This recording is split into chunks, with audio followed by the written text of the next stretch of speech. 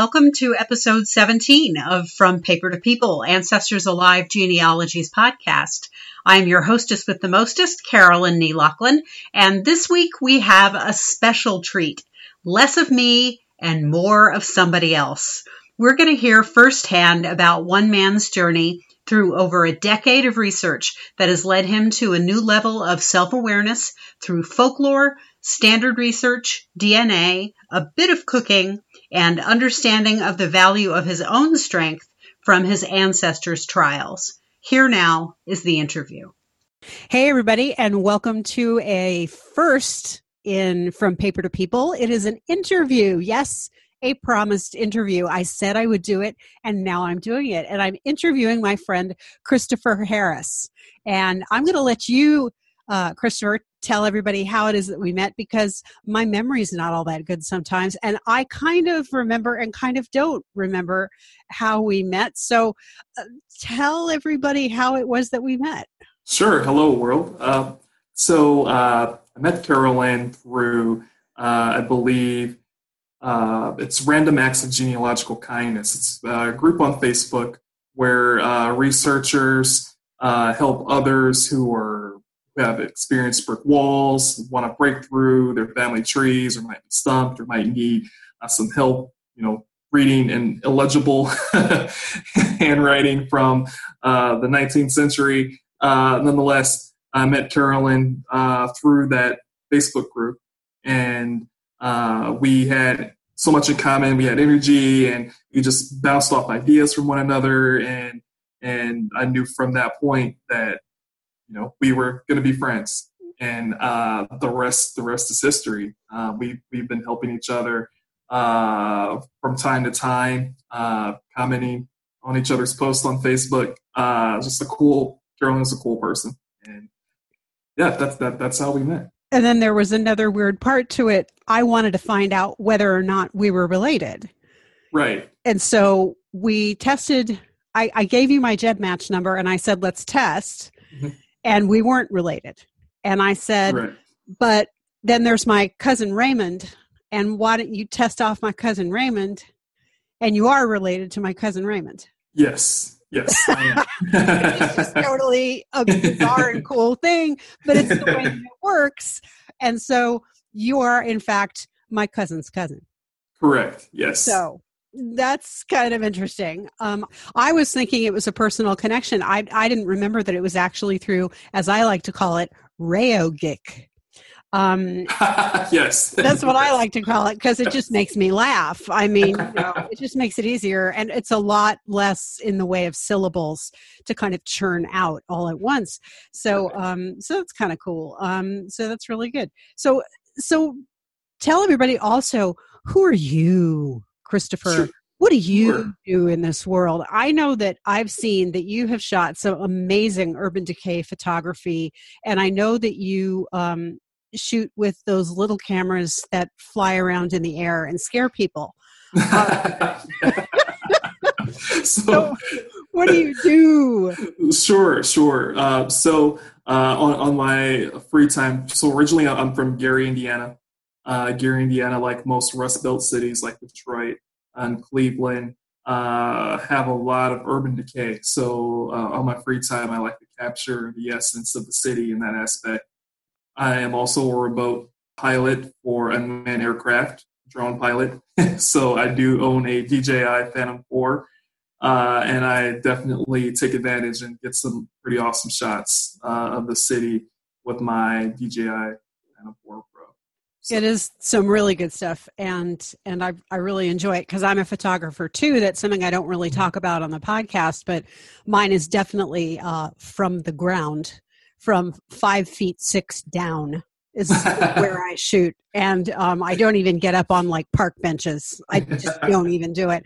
But I really appreciate your work. So let's get to sort of where you're coming from, and tell me and everybody else how it is that you got started in genealogy. How old were you when you found that this is something that you were interested in? Sure. Okay. No. So this question. It's some people may take it as funny. Some people may take it, however they pick it up. But to be candid, actually, when I was 17, it was 2006.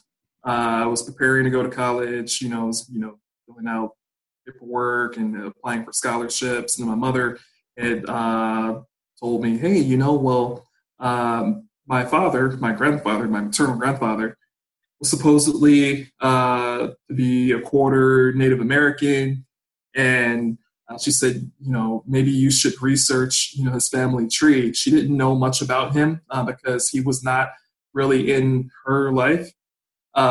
So, it intrigued me because, I've heard that story from that side of the family before. So I said, you know what? Yeah, let me check that out because maybe, I can be affiliated. We could be affiliated with the tribe. Maybe I can get a scholarship.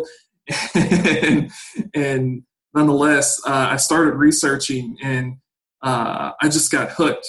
At that moment, just learning about, my grandfather's past, learning about and interviewing my other relatives about their past and their ancestry and who were their parents and grandparents. And immediately it just kind of hit me like, wow, this is so fascinating because I'm learning about where I truly come from. And I had never really questioned that before. I was just, aimlessly, I'm a teenager. Most teenagers don't really get into that type of niche of doing this research, but it really fascinated me because I'm hearing my great-grandparents and my grandparents talk about where they come from and their parents, and then I'm online, finding records that matched with what they were telling me, and it just made it all the more fascinating. So although that's how I initially started my research, was proving my grandfather's Native American ancestry, it just opened up Pandora's box for all branches of my tree to learn where I came from and who I am. And did you actually find that you do have Native American ancestry? So I did confirm that I had Native American DNA. I was able to connect my mother. She has a match who was Mississippi Choctaw, which is the same region that my grandfather was from. So I do believe that there's some validity into the story because, really, the match that she had, who was also a card-carrying Choctaw Native American, traced his roots to the same county and region that my grandfather's ancestors were from.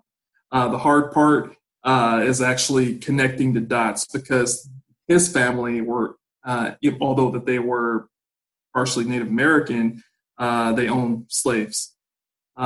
So from what I was told, my grandfather's grandmother was an orphan, and she hadn't known much about her past besides she was Native American, or part Native American. So that's where the roadblock still is. I can see the clues through DNA that story is probably true, but I'm still connecting the dots in that aspect on his line. But I found a wealth of information from all the other branches in my tree beyond my grandfather's side.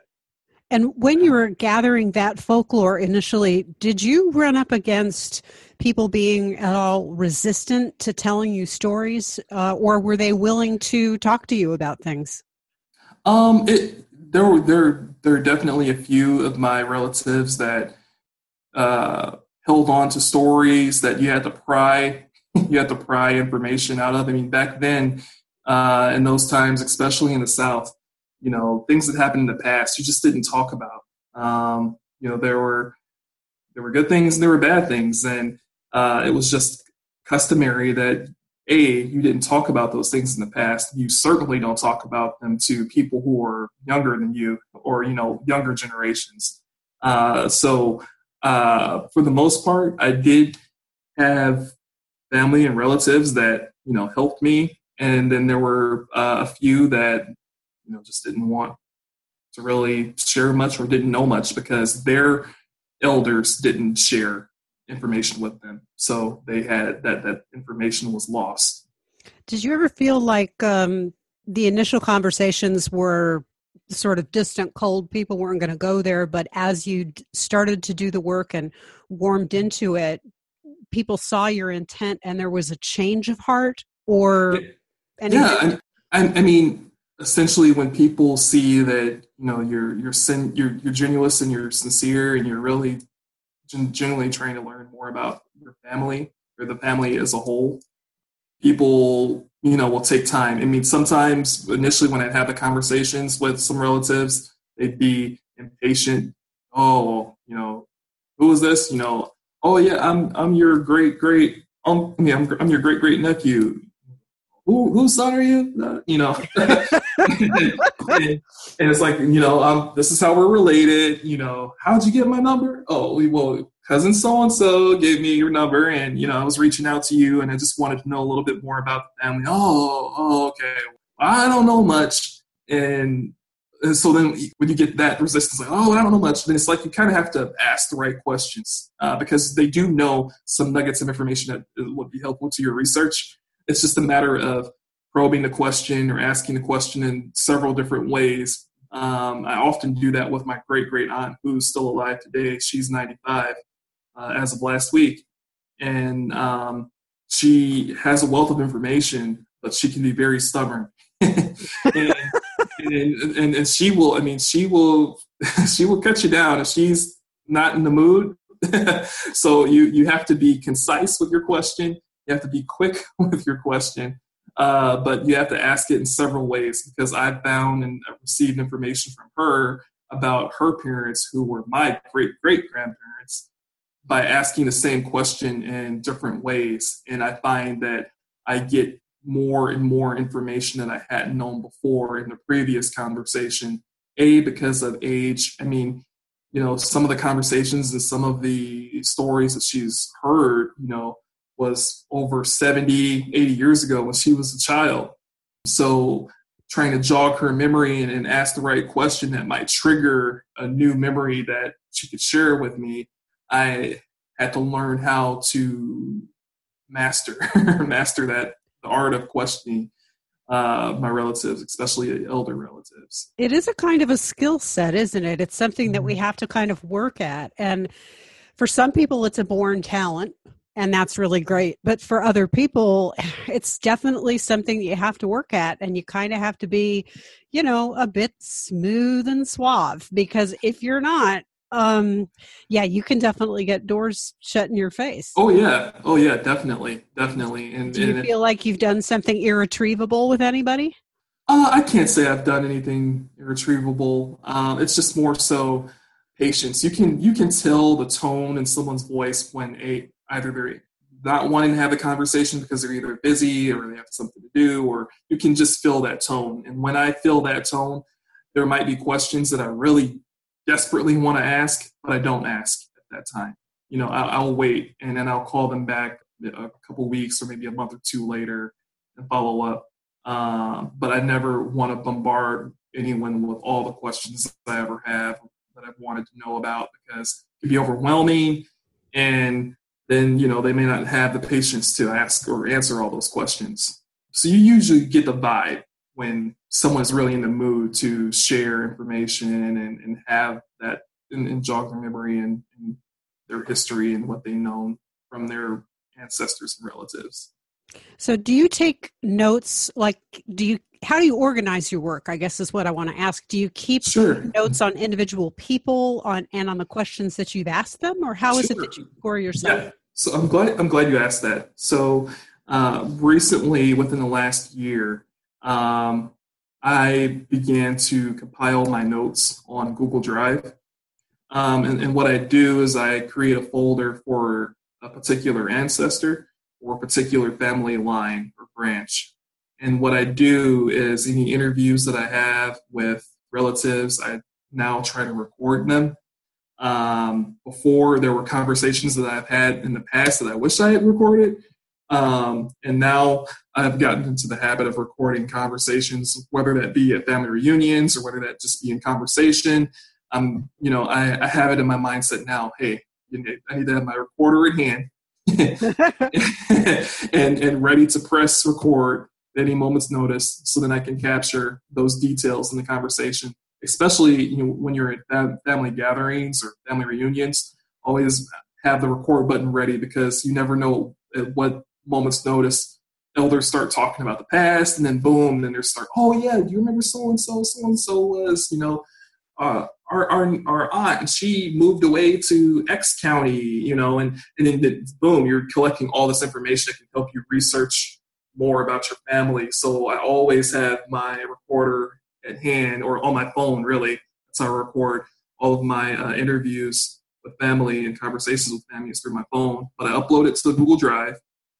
And then what I do is I learned this technique from a historical genealogist in Tipton County, Tennessee, where my great-grandmother is from.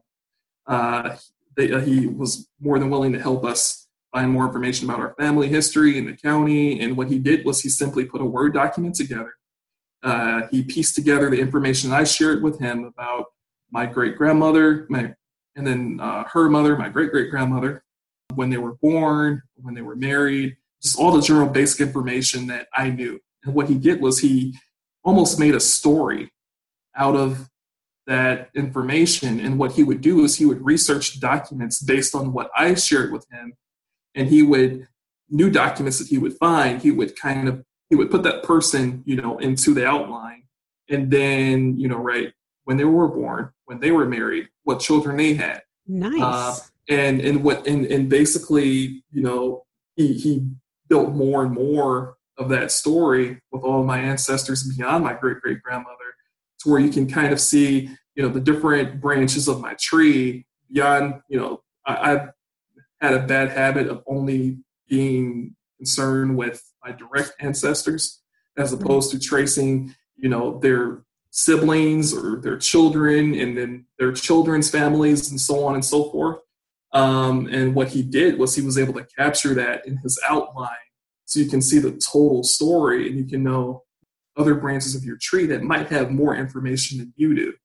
Oh, now see, my listeners know that there's a difference here between these techniques. What you do is treeing, but we would all shake our heads at you and tell you that what you need to do is shrubbing. And that's what that is. You're talking about the difference between treeing and shrubbing. Shrubbing can give you some very valid information. It gives you valuable things because absolutely there's a lot of interplay. And I'm glad that that's what that particular researcher has been giving you, because there are all kinds of interesting things going on, like sets of siblings that marry other sets of siblings and cousins that marry around and all different kinds of stuff. And it's really great. So, yeah. So, and to add to that, one step further that I've taken beyond that technique with just gathering sibling information is that I've also been gathering information on, I guess, what is it? The FAN method, friends, associates, neighbors. Yep. Because what I found over time during research, now I can say for 12 years, is that honestly, ancestors or close family that I was searching for years was really right next door or within 3 to 4 pages away from my direct ancestors that I had known, all along. And I'd researched for years, and then later I'd have an epiphany and find out the other members of my family that I was researching for was really 1 page over or 3 pages over. Yeah. So really it's important that you study the birth locations because, for example, if you have ancestors that were born in Arkansas and then you have and your great-great-grandparents say that they were born in Alabama and their mother and father were born in Alabama, and you research a page or two away from your direct ancestors, and you see that everyone is born in Arkansas, or Tennessee, and then you see a cluster of people born in Alabama, maybe a page or two away. I mean, if they have the same last name, that should be a dead ringer, but still, it might be worth researching that, that family that has the same birth location as yours, because there might be something there. And that's what I found time and time again on all branches of my tree, is that I've researched so hard in other locations, and really the people that I was looking for was right under my nose. Absolutely. And that goes to something that I think we'll talk about in a minute. That is really important in the difference between the way that you and I have to research when we're talking about our own individual families. I am interested in talking for a minute about what you've learned for yourself, about yourself, Sure. digging into this work. Because now tell me again how long this has been for you? 12 years. 12 years. 2006. Nice. Okay, so 12 years of you now has been invested in this work, and that's 12 extremely formative years in who you are as an adult. Mm-hmm. What has it changed about the way that you look at yourself, the way that you look at your family structure as a whole, and your family members as individuals? Sure. So about myself as a whole, I have to throw DNA into the mix because honestly, before I had taken my Ancestry DNA test, it hadn't dawned on me that I did not know, where in Africa my ancestors came from. I knew that I was, of West African descent, but I didn't have the opportunity to say that, I was, Irish or British or, German, like others. All I knew was just that I was just West African or West African descent because of the slave trade. But now that I have tested with Ancestry DNA, I know that I am 35% Nigerian and I'm 25% Ghanaian. And that was really powerful because honestly, for 400 years, generations of my family hadn't known that beyond my ancestors that were taken and enslaved from Africa. So that was really powerful for me. And it was something that I was like, wow. And, I just had an epiphany that, I hadn't really known that about myself. So it was really powerful and important for me. And as far as my family is concerned, I realized that I have a lot of family stories that when you research, you really see the strength of your ancestors and how you got to where you are today based on the issues and the strife that your ancestors had overcome in order to get you to where you are today. And, I could share a few stories later on about what I've learned about my ancestors, and I would have never known. And overall, too, honestly, I've also learned that we as Americans are so much more connected than what we really think.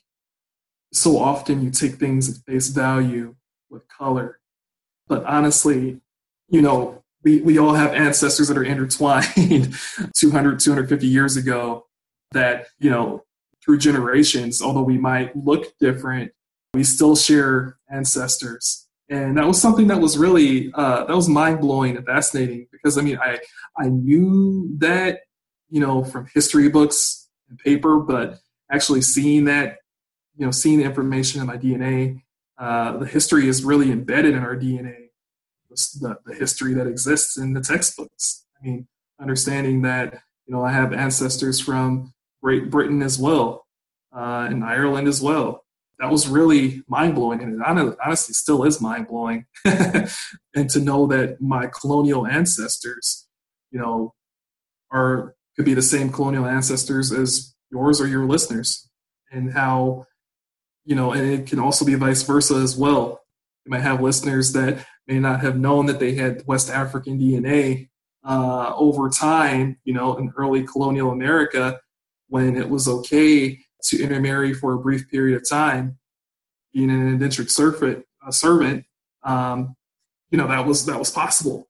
And that story is in all of us, and it's all intertwined. And I think now more than ever, I know that we're divided.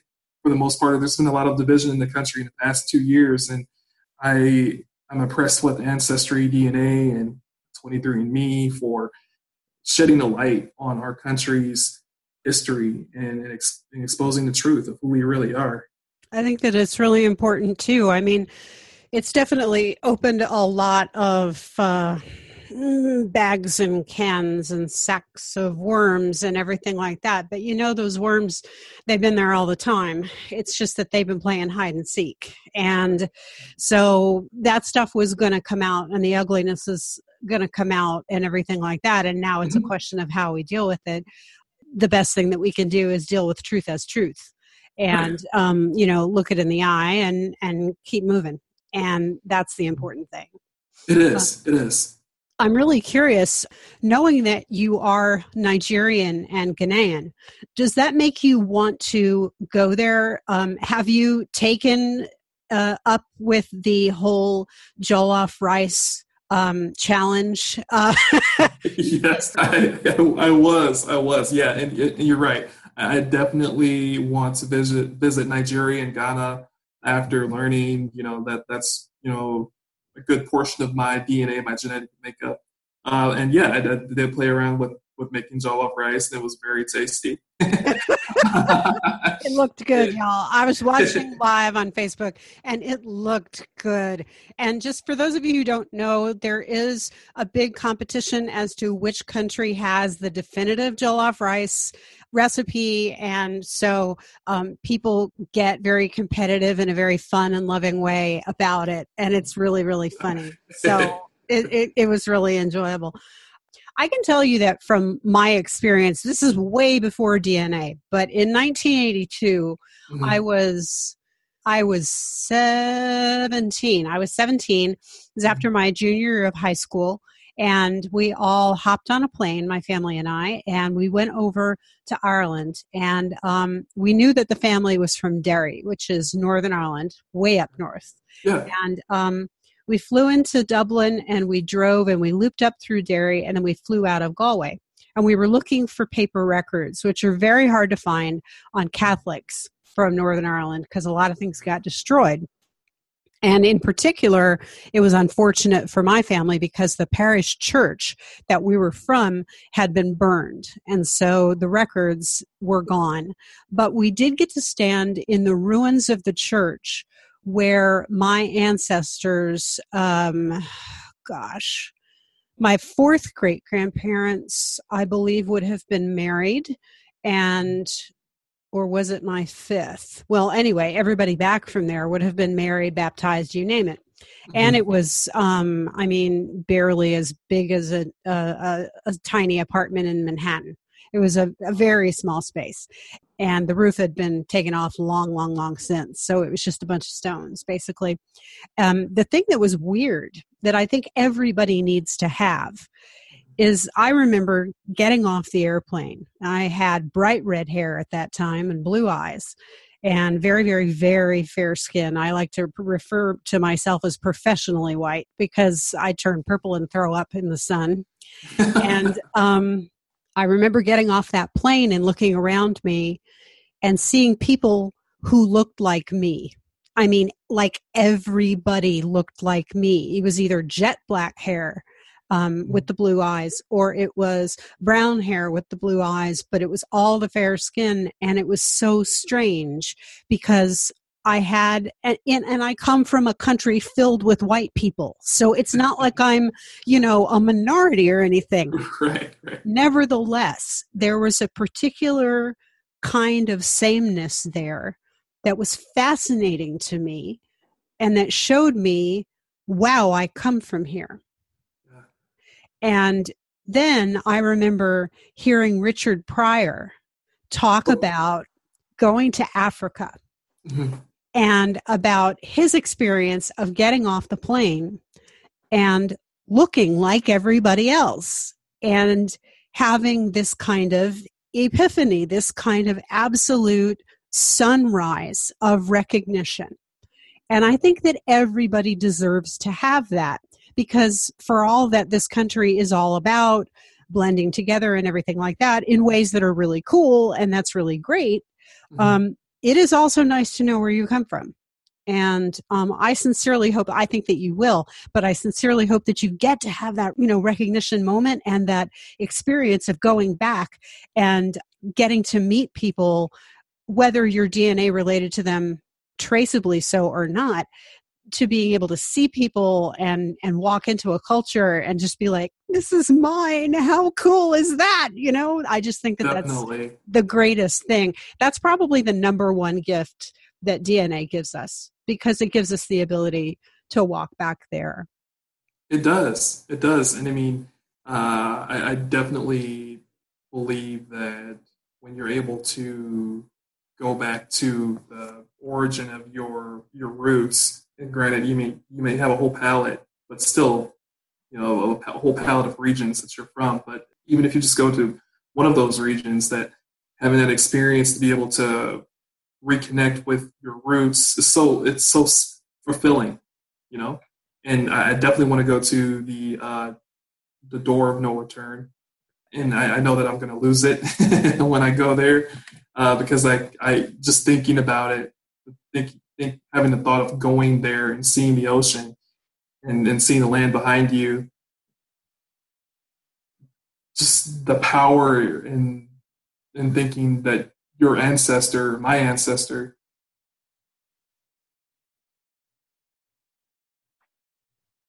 that they were going to an unknown land. They had no idea about change, leaving their homes behind. And over hundreds of years, I'm here where I am who I am today. And just making that full circle, that I just know I'm going to lose it. And I'm looking forward to just having that full circle moment in my tree myself. Just having that experience. I think that that's going to be an amazing thing. I have a lot of requirements of this government, and one of them is that every African American gets free DNA testing. Yeah. And that's one of my requirements. And the other of my requirements is that everybody who is African American gets to go there and gets to go and visit the countries that their ancestors were stolen from. And those are things that I think are key. I think that would be the most powerful statement, that our country is acknowledging the past and attempting to make it right. Absolutely. To make amends and for us all to move forward. I completely agree. I think we had some conversation about that too in the past, about DNA tests and how that should be free for people who are descendant of slaves. Yeah. I think there are a lot of reparations, a lot of levels of reparation out there. I mean, I think education is one. I think that employment is another. I think that all of the things that have been denied people systematically for generations, I think those are things that are all on the table. I think that identity is number one. I think that's very important. Exactly. I think that brings me into another question that I wanted to ask you. Sure. I think I've picked up some things about what it is that people need from me as a white researcher who, on some lines, can go back to seriously the year 500. Yeah. Because after a while, it's like, just go to Wikipedia, see who's the next, whose parents are who. And I'm going back to some Russian prince and his Swedish queen wife in the year 500 and whatever. Yeah. And it's just this is nuts, And it's all been done for me. And that's really easy, And, it's Wikipedia, so you got to take it with a grain of salt. But pretty much when you start to get into the British royalty type thing, that makes it a lot easier. And today being the day of, a British royal wedding, would better bring that up. Yes. So that's pretty easy for me. But when I can do as much of my work as possible based in all of the records that are there that are, made by white people for people, that helps me, I think, to be of service to African Americans, to particularly my cousins who are looking, because we know that there is something called the brick wall, that it is basically a big fat wall that is in 1870. It is possible to permeate back past that, but it's very, very individual. It depends on who has left names in wills and things like that. Correct. and who actually did have free ancestors of color, which is not the most common thing in this country before the Civil War. Correct. What is it that you find useful when you're working with European American or white researchers and people that you're related to, or people who are somehow in possession of records that can be helpful to you? What is it that you need from them? Sure. Mainly probate records. Probate records are important. I mean, I know that there are some states that have probate records that are more accessible online than others. But when I find myself researching my ancestors beyond or before 1870, that's the first item I'm looking for. And actually, let me backtrack. Before I get to probate records from my white relatives, what I do and what I try to confirm with is I go to the Freedmen's Bureau on Family Search. I go through their database. The Freedmen's Bureau, if your listeners don't know, essentially was set up by the federal government in Reconstruction as an attempt to manage these now millions of slaves that are now free in the country, to ensure that that they are in fair labor contracts, that they are able to have licensed marriages, that's documented and captured. It was really a stepping stone for African Americans during Reconstruction to start a new life and be included in general American society. Although we know that there were some stumbling blocks along the way, the important piece with the Freedmen's Bureau records is that it really gave a unique perspective into the former enslaved person's life in their past. And I'll take one branch of my family, for example. My 4 times great-grandfather, his name was Simon Brown. He was from Shelby County, Tennessee, or actually he lived in Shelby County, Tennessee. He was from Richmond, Virginia. I found a Freedmen's Bureau record, an actual bank account record, where the Freedmen's Bureau, they wanted to protect African Americans, providing them a safe place to store their savings, and he set up an account. And before the era of PINs and passwords, you were asked questions about your personal life, and if you could verify those questions, and you have access to your account, and you could prove your identity. So when Simon Brown signed up for his Freedmen's bank account, he had to share his age, he had to share his birth location, he had to share who his former slave master was, and he had to share who was he married to, and it also gave a general description of his physical features and his wife's physical features. So it was actually a wealth of information that I got from the Freedmen's Bureau record, and what it allowed me to do was to prove and confirm from my 4 times great-grandfather who his former slave owner was. So now that I had that information, I can now confidently look through that former slave owner's family tree, his probate records, to understand who he was, to understand how many slaves did he own, what was his real estate and property value in 1860, to get an understanding of the size of his plantation. And I took all of that into account, and eventually I was able to determine, both with the records from the Freedmen's Bureau and then probate records, that I did find my family being owned by this particular person.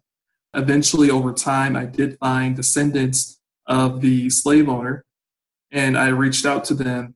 And whenever I reach out to, whether that be my ancestors' former slave owners' descendants, I'm not, and it's awkward because some people might think, they just want to know, or they want to hold me accountable for something that my ancestor did. Some people may know what their ancestor had participated in it at that time.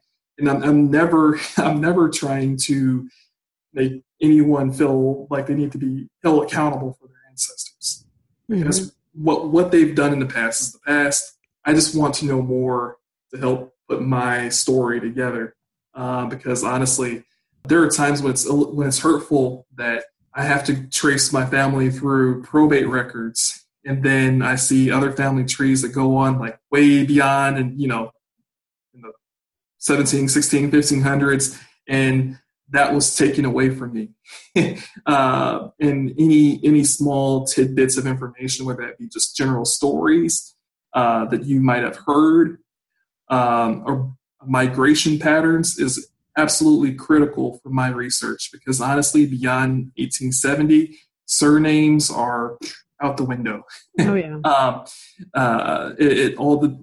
For me, tracing my family through probate records, through first names, and understanding the family structure of my family's former slave owners is very critical, because more times than not, slaves were actually they were brought in through marriage as like a dowry.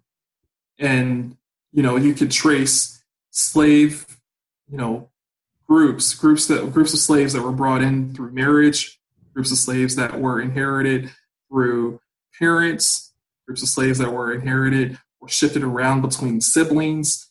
Knowing all of the family structure of the former slave owner is very critical in my research, because what I do is I'm pinpointing, where were those people born?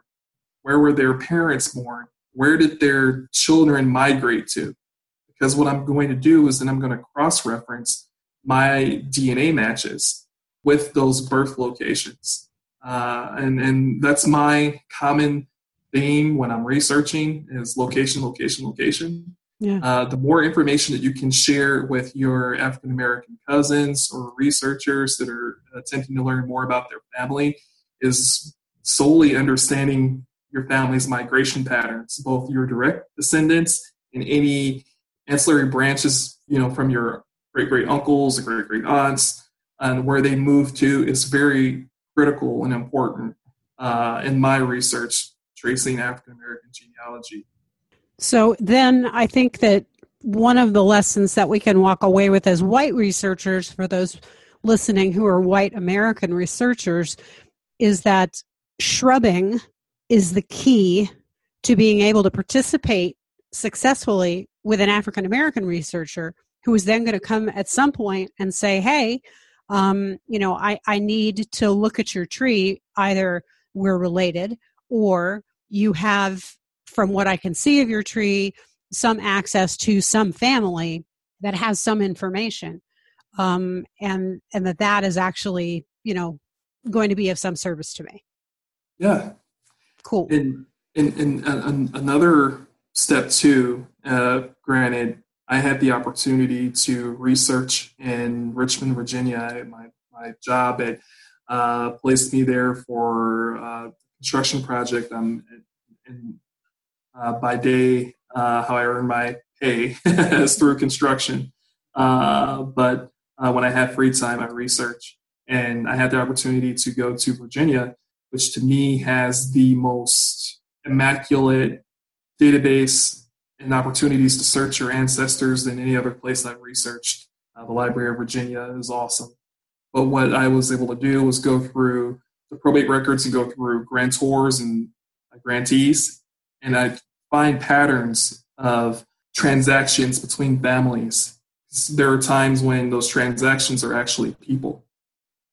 And I use that as a tool to understand relationships, because, again, more times than not, African Americans, they were traded hands between, two groups of people, or two persons, or different parties. And what I do is I try to compile all of that information about what do I know about my white families or my former enslaved families' family structure. Where do I know where the head of the household was born? Do I know where his parents were born? Do I know his wife's maiden name? Do I know where her parents were born and what her mother's maiden name was and where she was born? Do I know all of the children? Do I know how many children there are, where they were born, where did they migrate to? And then I go through the probate records, and then I try to see what are common names of people that either witnessed their probate records. Were they grantors or grantees of this particular family that I'm researching? I'm trying to create the whole picture, and then I'm trying to come up with a timeline between when those people were born to really put the pieces of the puzzle together. It's an amazingly involved process. It's a process that European Americans don't have to think about. White folks don't have to think this way. All we have to do is just think about going straight. All we have to do is go straight back. We don't ever have the burden of thinking of ourselves as property. And that's stunning. I mean, it's a part of the conversation that I think not enough people have, and that is really at its base level horrifying, that my family has property records that are going to show your family's existence. Right. I've been doing this for now 38 years, and at base level, it still stops me dead. Yeah. And I think that there are a lot of people out there who maybe haven't gotten that in their bones yet. But I think that it's a really important thing for all of us to have in our bones to understand, because this is a national truth. Yes. And I encourage your listeners to, it's something that I had to grapple with when I first recognized, wow, I'm actually going through a probate record and viewing my family as property next to a chair and a table, But honestly, I don't want your listeners to be discouraged for that, because honestly, your help and your effort to help your African-American friends or cousins and family connect the dots, we're making amends for the past today. And we have to realize the context of history at that time.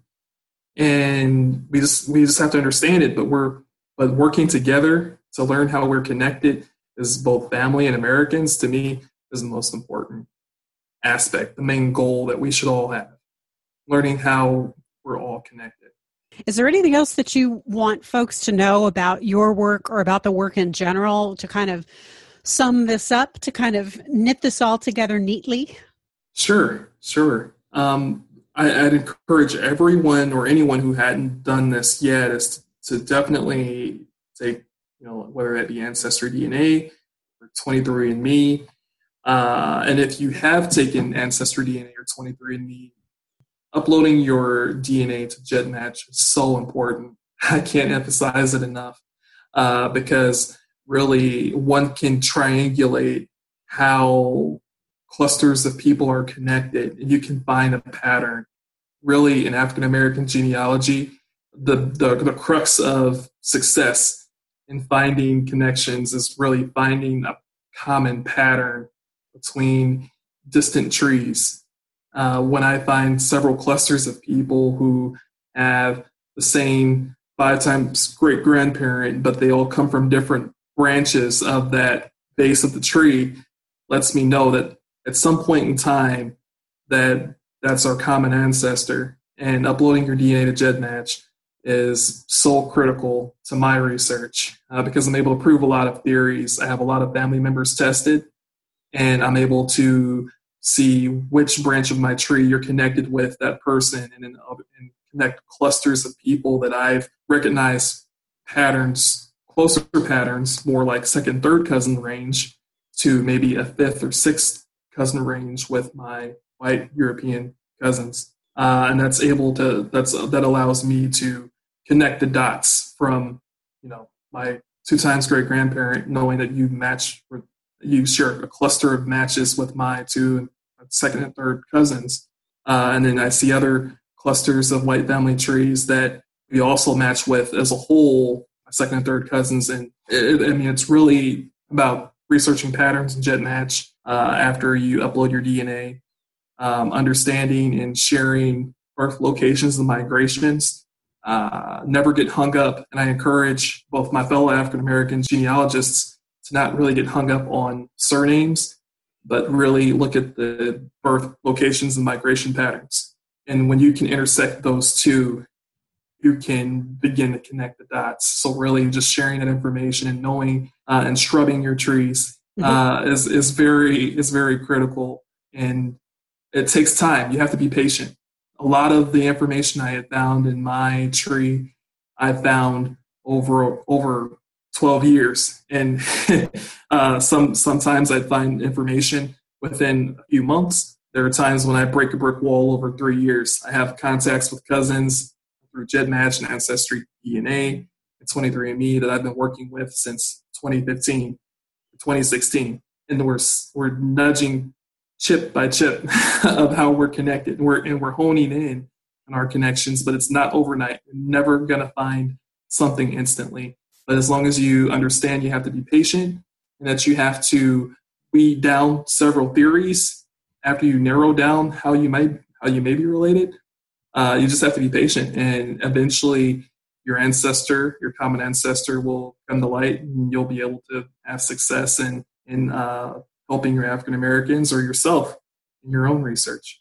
Awesome. Now, I do have a bonus round question for you, and I appreciate you, Christopher. I appreciate you taking some time with us today because, there are plenty of things that you could do of a Saturday, and I appreciate you being open and honest today, talking about all the things that we did. Is there anything else that you had thought about since I talked with you ahead of time that you wanted to say today? Sure. Actually, there were a lot of stories.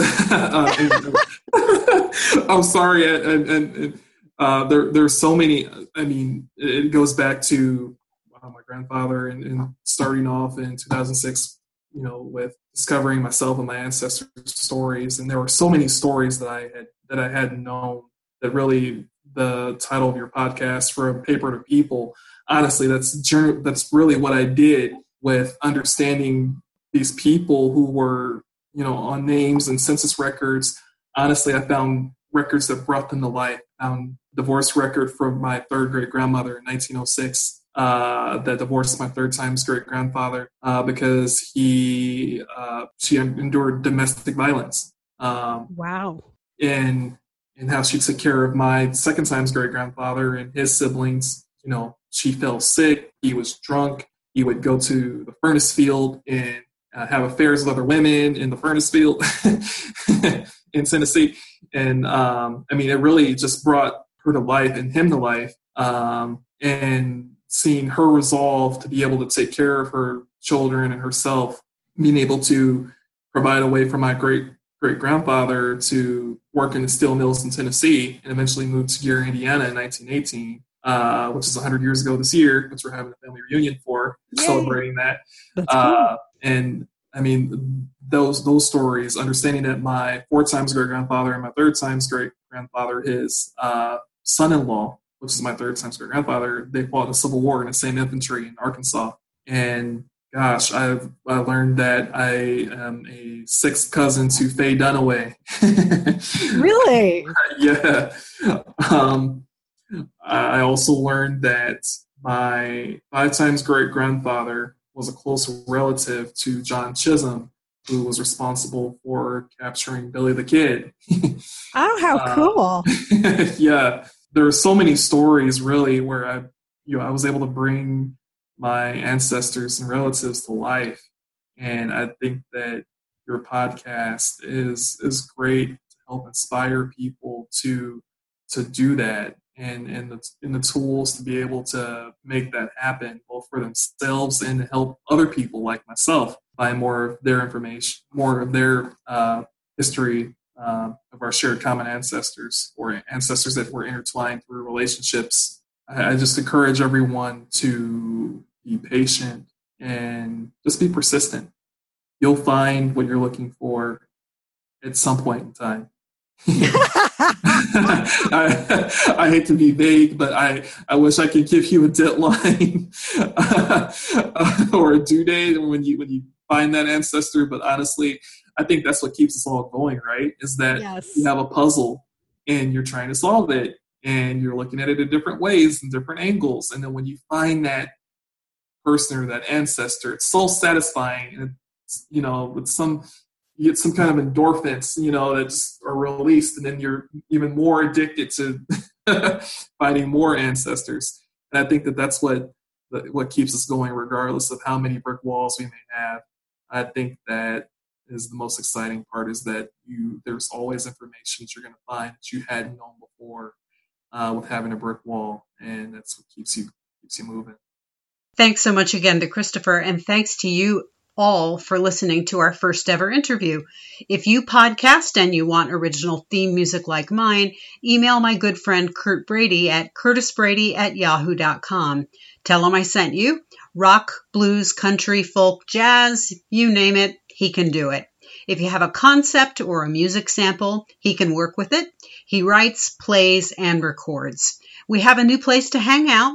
In case you hadn't heard, meet me at facebook.com/groups/from paper to people. It's a place to ask and answer questions, meet others, and build a working research community. Go there for exclusive tips, links, and content. It's growing daily, and we're there for mutual support.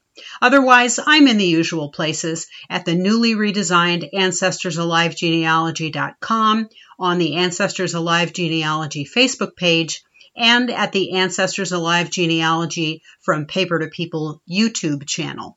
Follow me on Twitter at Ancestors Alive and on Instagram at Ancestors Alive Genealogy. If you have an idea or a question for the mailbag, you can contact me in the Facebook group or at AncestorsAliveGenealogy@gmail.com.